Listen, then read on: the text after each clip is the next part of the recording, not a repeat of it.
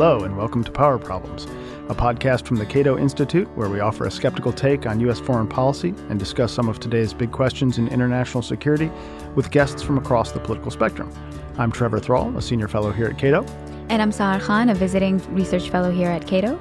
Today we're going to focus on a topic that preoccupies many foreign policy analysts these days, and one that pops up all the time in our conversations on Power Problems, but that we haven't so far ever focused on explicitly, and that is the topic of leadership or statesmanship. Does history make statesmen, or do statesmen make history? We are very fortunate today to have with us a man who has just written a fantastic book on this very topic. The book is called Peacemakers, Leadership Lessons from 20th Century Statesmanship, and the author is Bruce Gentleson, professor in the Sanford School of Public Policy at Duke University. Bruce, thanks for being here. Great to be here. Thanks for the invite.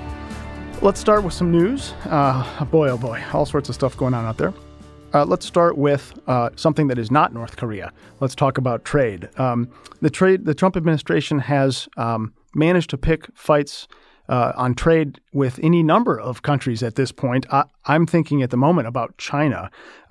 Just as the U.S. advance team landed in Beijing to go talk about trade, the United States moved ahead with tariffs against China, raising questions about whether these negotiations are ever going to get off the ground. What's going on? Well, you know, this whole notion of Donald Trump may not know much about the world, but he knows how to make a deal is kind of being blown out of the water on the trade issue, let alone other stuff that may follow.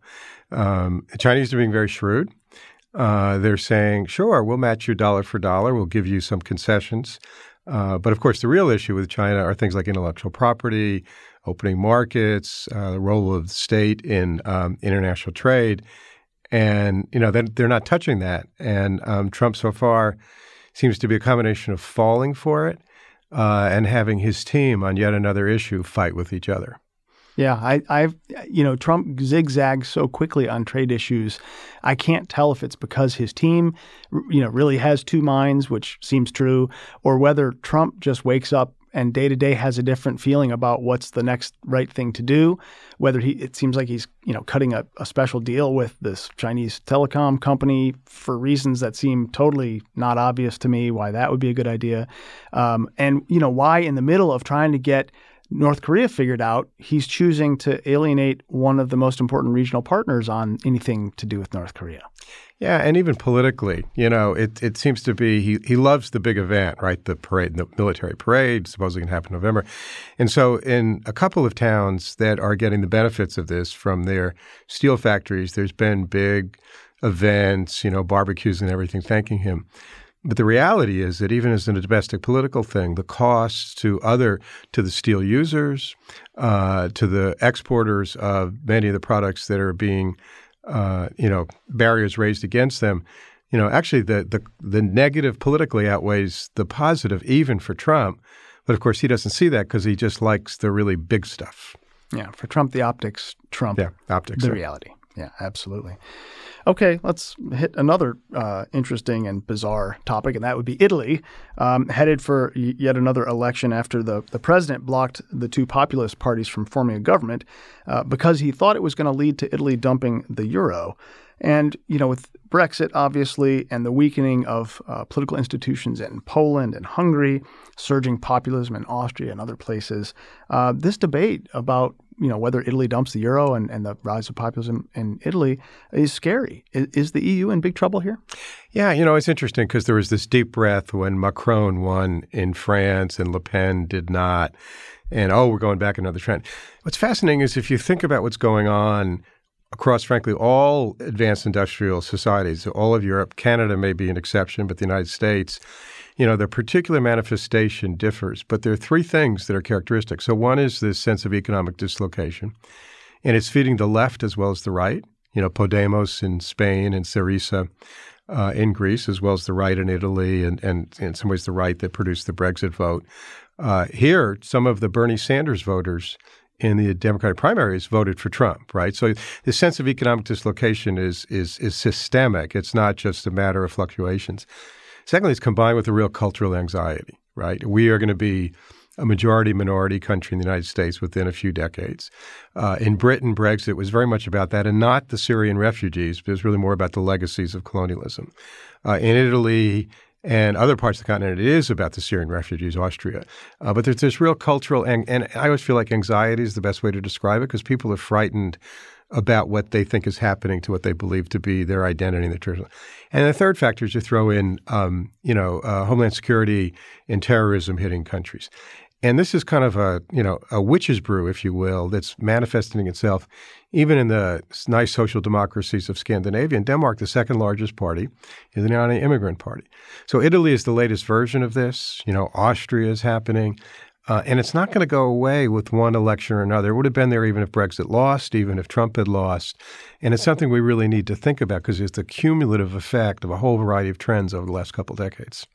I completely agree with you. And I think especially with regards to Italy's re-election, there's no guarantee that these voters are not going to vote in the same coalition that they did in March. So to have a re-election just seems a little odd to me. But when you consider Italy's history of governments, they've had 65 governments in the past 70 years. It doesn't seem, I suppose, that odd. But I think what's more troubling when we think about the EU is the rise of anti-immigration. And anti-immigration that doesn't match the numbers at all. There's this idea that immigrants are taking over, but when you actually use empirical information, you realize that's not the case.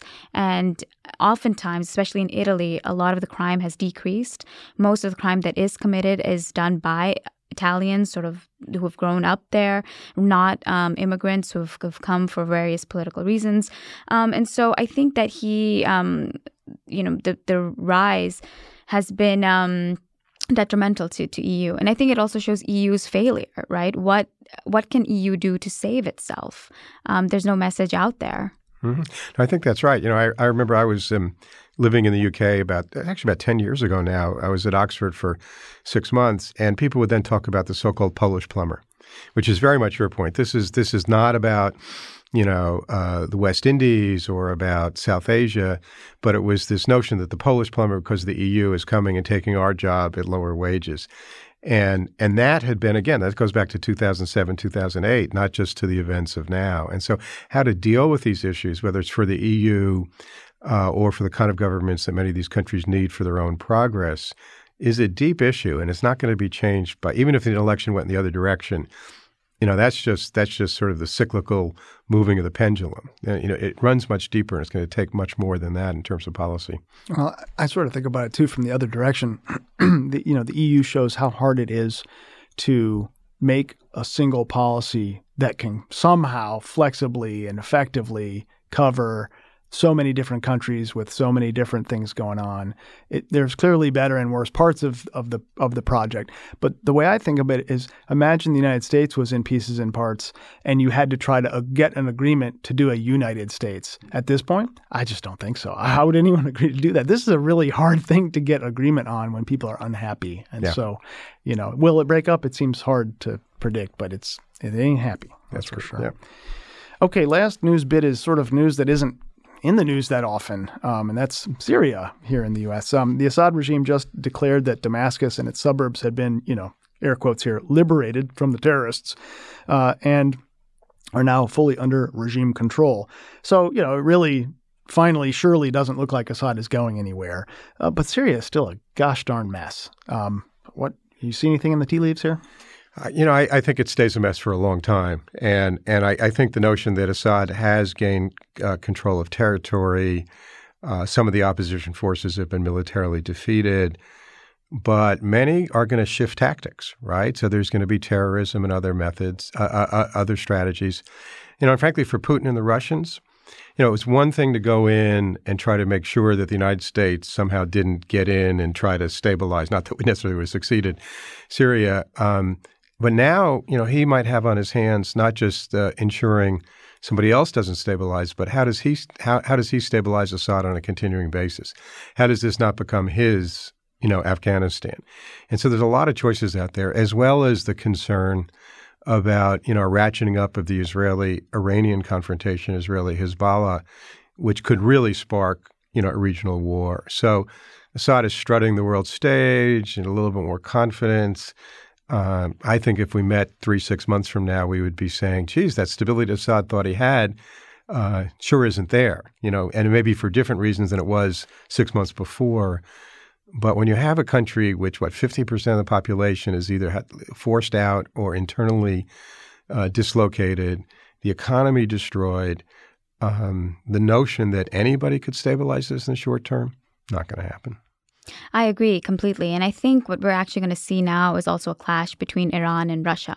I mean, for now, they've been sort of aligned, helping Assad for a variety of reasons. But now as Assad, as you mentioned, has more territory, is strutting around the world, more confident, I think he will find himself balancing his interests with those of Russia and Iran. Russia, for the most part, has tried to have a good relationship with Israel. Iran, of course, has not. And I think Assad is going to find himself between a rock and a hard place. And then when you combine it also with now all this rhetoric of refugees should go back, it's unclear what they're going back to. I mean, their cities are completely destroyed. There's no economy to go back to. There are no schools, no hospitals, no roads. So Assad is talking about stabilization, but he doesn't really know what that means. And I don't think he has any idea of how he's going to do it. Yeah, your point about Iran and Russia is really a good point because we tended to have these baskets, right? Oh, it's Iran and Russia together versus us, right? And what it gets at is where their interests converge, they work together. And where they diverge, Putin does not want to see Iran get too strong in a variety of ways. And so you're absolutely right. And in the American policy debate, it's really important to keep making that point because we like to say these are the bad guys and these are the good guys. Yeah. A couple of years ago, I wrote slightly tongue-in-cheek that, Putin had sort of saved Obama's bacon on Syria by intervening because that meant Obama couldn't. And that kept Obama from doing a lot of stupid things that he might have otherwise winded up feeling pushed to do. And the same is true with Trump now that, Russia and others are filling up the space that it doesn't look obvious where the U.S. would fit in. And I think that, sadly, happily, it's good because I think Putin's got more in his hands than he's ever going to figure out. How many years till he pulls out going, gosh, I wish I'd never done that. And, if he's got more influence, again, with the air quotes in Syria, I'm happy to let him have it because I don't know what it's getting him except a lot of headaches. But, what the United States can productively do or must do is still not even clear to me. It's so messy. Right. And I think actually this is where Trump's ego is going to come in, right? I mean, if he thinks that it's in his prestigious interest to intervene, I think he will. I mean, his strikes basically did that. The strikes are of absolutely no strategic value. They did absolutely nothing to decrease the plight of the Syrian civilians that have been dying, and they certainly have not deterred Assad from using chemical weapons again.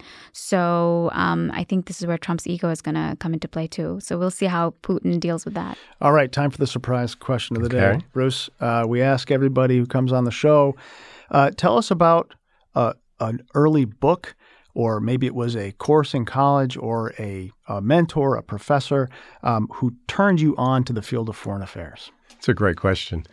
So I was an undergraduate at Cornell in the late 60s, early 70s, so during the Vietnam era. And my diplomatic history professor was Walter Lefebvre, who was a fabulous professor. I mean, first of all, he's one of the people that convinced me that I wanted to be a professor someday, and also the model that you could be a great scholar and also really care about teaching, which doesn't always happen. But the great Lefebvre, a measure of Lefebvre's impact was that he may be the only professor who has had two very different national security advisors, Sandy Berger and Steve Hadley, who say the same thing I did, that they got turned on to international affairs by Walt Lefebvre, both a little bit before me at Cornell, but as undergraduates, and Walt was well to the left in his views, even more so than me, let alone Hadley. But that's your point: is he inspired their interests, beyond just the immediate issues of the Vietnam War. And both went on to great careers, ideologically very different, and both stayed in touch with Walt Lefebvre throughout their careers. Well, it's a good company to be in, I guess. That's a good story. Good story. All right, well, let's talk about your book. That's why we're here. And why don't we start with a couple of basics. Why'd you write this book, and what's the goal? So it's interesting, so the academic side of me that goes through, political science, international relations, all of that, you all know the canon in the discipline is the individual level of analysis doesn't matter. It's all about institutions and structures and, timeless concepts like balanced power and national interest, all of which, there's truth to that. And here inside the Beltway, it's like all about personalities, right? So you kind of wrestle with the two, since I've spent a fair amount of time here as well. And I was looking for sort of a middle ground. And so I actually use a quote from Isaiah Berlin to start the book and say, it may be true that in many things that happen, the difference between a particular leader is incremental. But at turning points in history, I mean, even look at the opposite side of my book. You look at Germany after World War I. No question they're going to be unstable. The particular form it took had a heck of a lot to do with the leader that emerged, Hitler. France after the French Revolution, a lot to do with Napoleon. And so I wanted to explore this on the side of statesmanship and diplomacy, not only with world leaders, but a lot of other individuals that have impact, and to try to find out where that little bit of that middle ground was. Yeah, very interesting. So what makes a great leader, right? How do you decide who gets to be in the book? Yeah, we've been joking that if we were really techie savvy, we'd have social media games going with the release of the book, but I've been giving a lot of talks, not just to audiences like ours, people in the foreign policy world, the academic world, but to general interest audiences. In fact, at a variety of bookstores and on C-SPAN. And you could see book clubs wanting to read this and talk about who they'd put in the book. So in thinking about this, I actually, moved out of our area and looked at the giant leadership literature in the business world and in others, and tried to digest this and sort of identify a couple of factors. So one is, there are three I'll mention now. One is what I call personal capital, right? The sense that the leader, in some cases, like a Nelson Mandela, it's moral capital, but the leader brings to their effort qualities that are not just a function of the position they occupy, whether it's a CEO or a president or other officials, and that people see in them an authenticity, often courage, that is part of their personal capital. Second is political skills, right? Personal capital is great, but you got to have the political skills. And some of the people that only went part of the way, Gorbachev, for example, is in the book, who we in the West still admire and is a persona non grata at home because his political skills, in the end didn't serve him the lack of them hurt him. And that gets to the how of statesmanship and leadership. And the third main quality is the vision, without getting too fancy about it.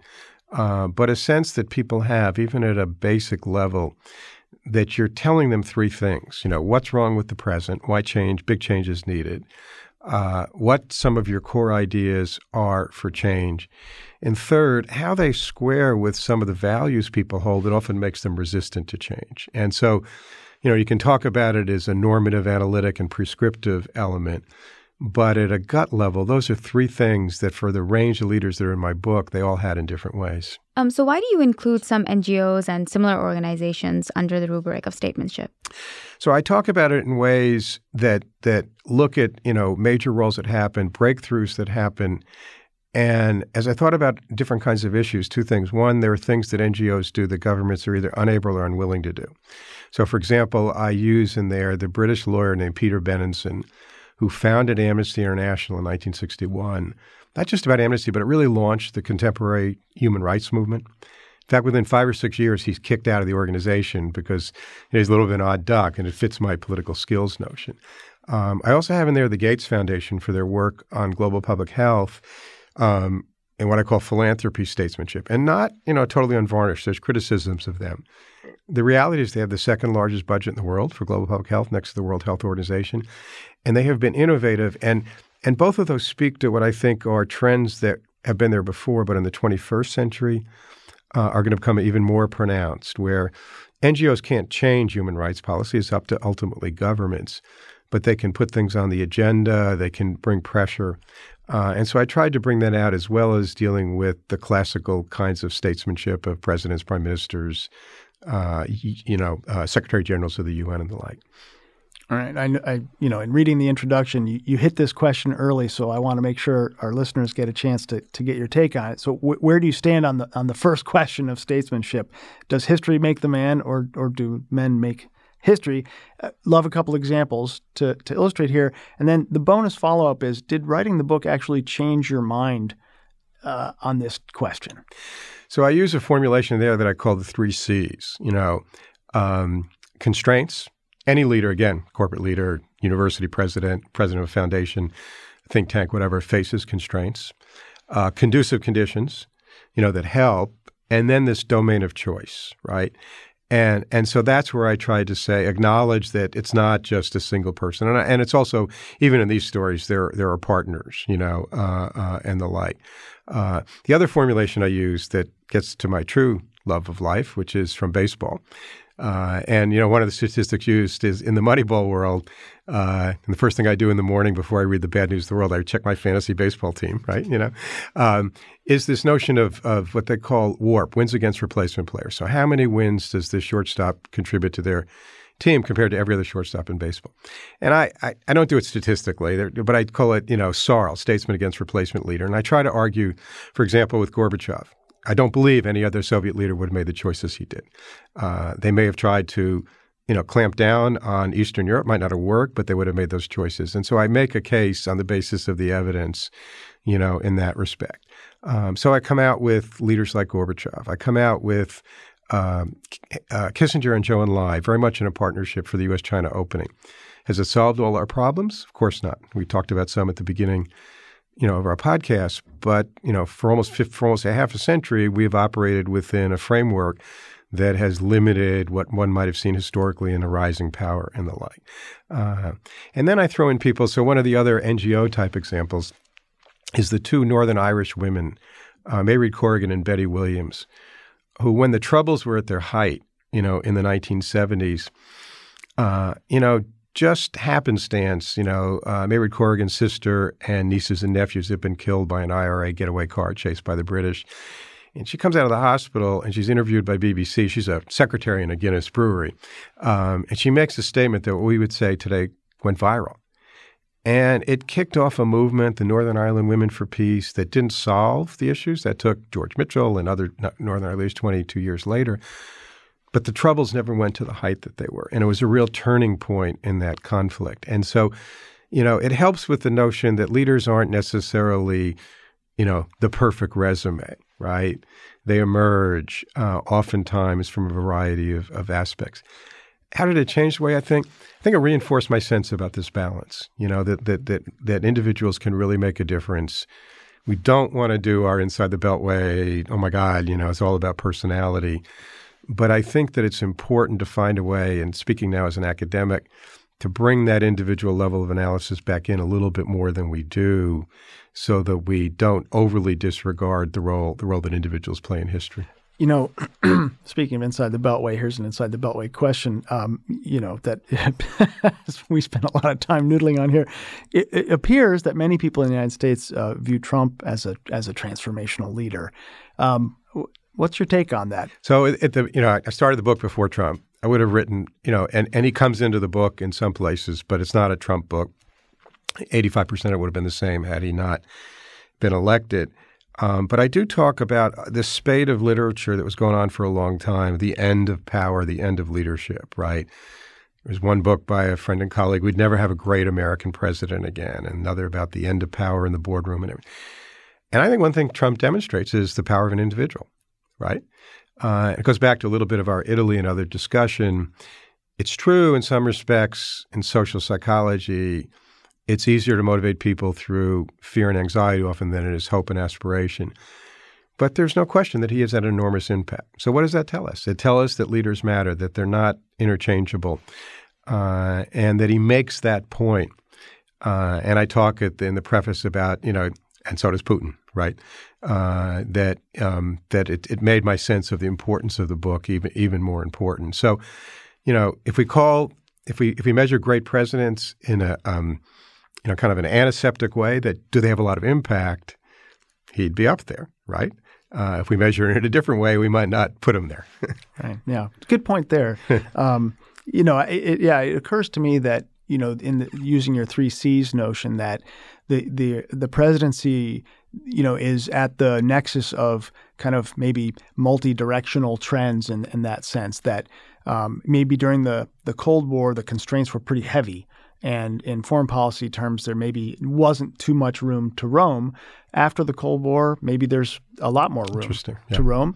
But on the other hand, and then one other thing would be, sort of what people worry about the rise of the imperial presidency. One thing that people around Cato talk a lot about is, hey, Trump is a good reminder that we need controls on the executive branch. Remember, one person shouldn't have too much power. Bad idea.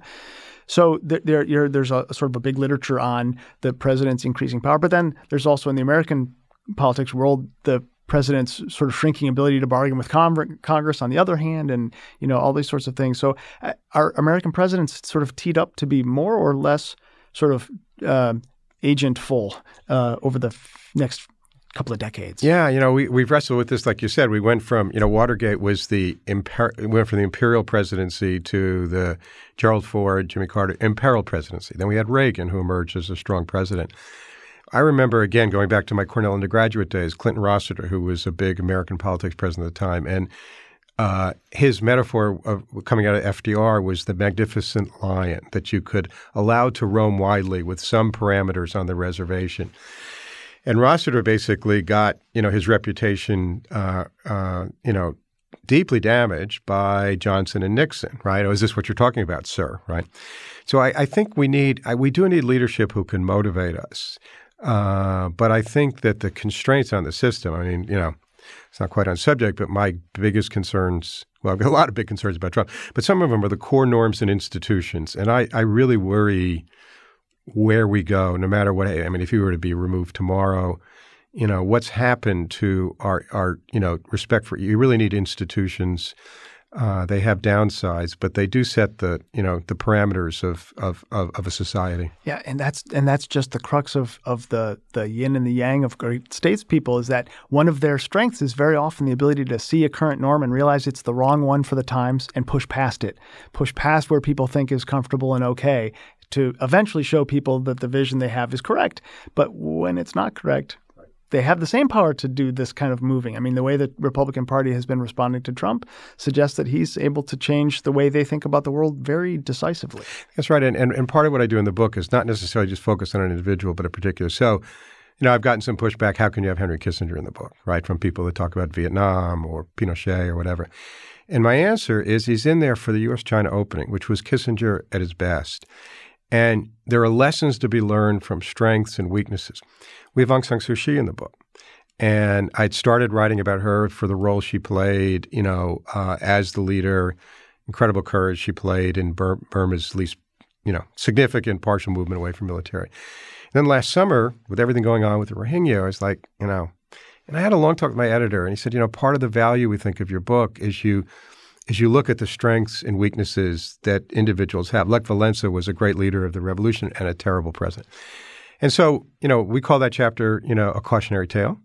But we use it to bring out this notion that certain kinds of qualities of leadership work really well for certain sets of objectives and may not work for the other. And it's the same with Kissinger. The geopolitics of China was Kissinger at his best. Other things were not. And so it gets me out of the hero worship thing, I think. And, not everybody may agree, but that's the way I felt in writing it. I think that's a great point. I think one of the strengths of your books is to show that leaders are not just one issue, one-dimensional. They might be great in one issue area, and they might be leaders in one, and they might show their sort of weaknesses in another. But the question that I have for you is that does it matter that the team that the statesman surrounds him or herself with, and how influential would that team be? Extremely. And none of the chapters is about a single individual. I bring Reagan into the Gorbachev chapter, probably less than some, more conservative scholars would, but more than a lot of liberals do. In terms of the team, it's extremely important. I have a chapter on Dag Hammarskjöld as the most successful UN Secretary General. And one of the cases is the Suez Crisis and the peacekeeping that was set up after that. And I was giving a talk with some Canadians the other day, and they said, what about Lester Pearson? And I said, he's in there. He actually got the Nobel Prize in 1957 for the peacekeeping. And the two of them put it together, the first really successful UN peacekeeping force, to help with the end of the Suez Crisis. So that was an example where nobody can do it on their own. Good leaders tend to pick good people. And so it's not a guarantee, but it's not just the individual, but they're the crucial cog. A few years ago, I was interviewing academics and other foreign policy experts about why the United States invaded Iraq. And I called a person who has worked on a few different National Security Council staffs. And he said to me, I think what you're going to find as you talk to people is that the closer to the White House they work, the more likely the story is to be about the people involved and the decisions they make. And the farther away you go, the more likely systemic and other sort of forces are to be the things that they talk about. And I thought, well, that's very interesting. But as we were preparing for this conversation, I thought to myself, but on the other hand, if from the point of view of the public sitting out, where my family is in Michigan, who, very far outside the Beltway, let's just say, they watch television, and television is full of highly personalized news. They don't hear anything about anarchy and the balance of power. They hear a lot about Trump and Putin and Kim Jong-un and so on. And I wonder, do you think that there's a danger in the public putting too much stock in individuals and the role of statesmanship? To a certain extent, yeah, because I think we live in an age of celebrities, right? And it's not just the internet age, but it's been true for a long time. And in some ways, I think it helps people get a handle on things. I don't need to know all the details of that issue. Let me just think about whether I kind of agree or think this is a good or a bad person. And so I think that was true in ages that didn't have the technology we have. And there is a susceptibility. It goes back to the concerns about anxiety, of people's receptivity to demagogic leaders when they're feeling under a lot of stress. And so the comparisons to the 30s with today, with a lot of these trends are, they're not one-to-one, but they're reasons for concern. At the same time, it's the ability to mobilize people, right? And so it can cut either way. I think if you want to make profound change, you're not going to just do it by getting the Senate Majority Leader and the Senate Minority Leader to swing one set of votes. So it really depends what the goal is. And I think in some respects, I'm willing to make the bet that it can be used for positive effects while risking the negative, and then we all try to work against the negative. All right. We talked about the importance of teams and partners. Can you give us a couple of examples from the book of particularly successful partnerships where, statesman X and statesman Y sort of were both required to get something important done? So I talked about Kissinger and Zhou Enlai, which was one of the only chapters I'd make, like a 50-50 partnership. I'll give you another example that I think a lot of people have disagreed with, which was Rabin and Arafat. The title of the Rabin chapter is The Soldier as Peacemaker. And so he goes through this transition. In the late 80s, he's the Minister of Defense who's breaking knuckles, and then he, begins to see that that peace is not a concession of the Palestinians, that Israel, it doesn't guarantee Israel's security, but Israel will never be secure without peace. And when he comes to the White House for the Oslo signing, Bill Clinton has to convince him to shake hands, and Rabin has this famous line, but no kisses, no Middle Eastern kisses, right? And he began to work out a relationship with Arafat. And after Rabin was assassinated,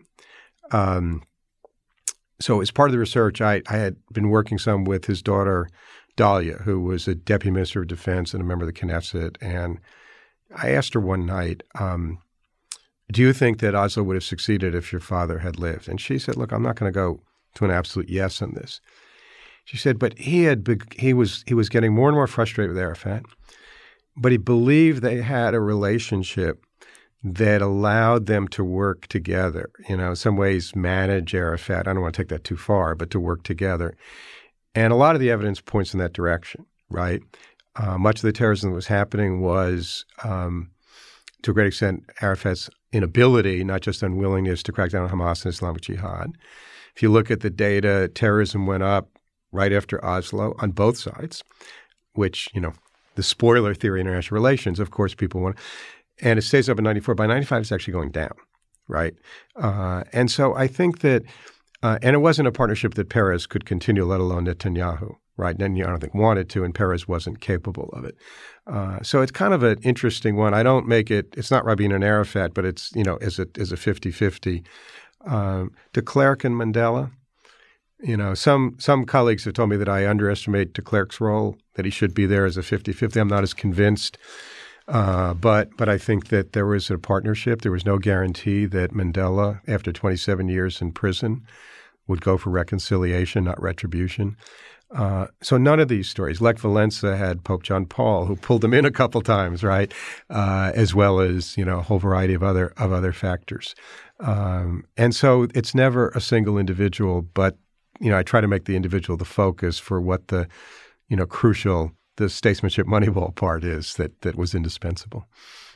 All right, let's bring it home. In the epilogue, you talk a little bit about the next generation of peacemakers.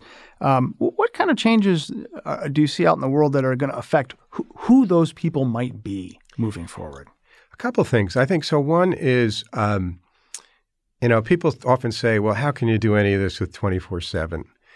And, you look at the communication technology problems, they were there in every other era, a little bit like we were talking about before.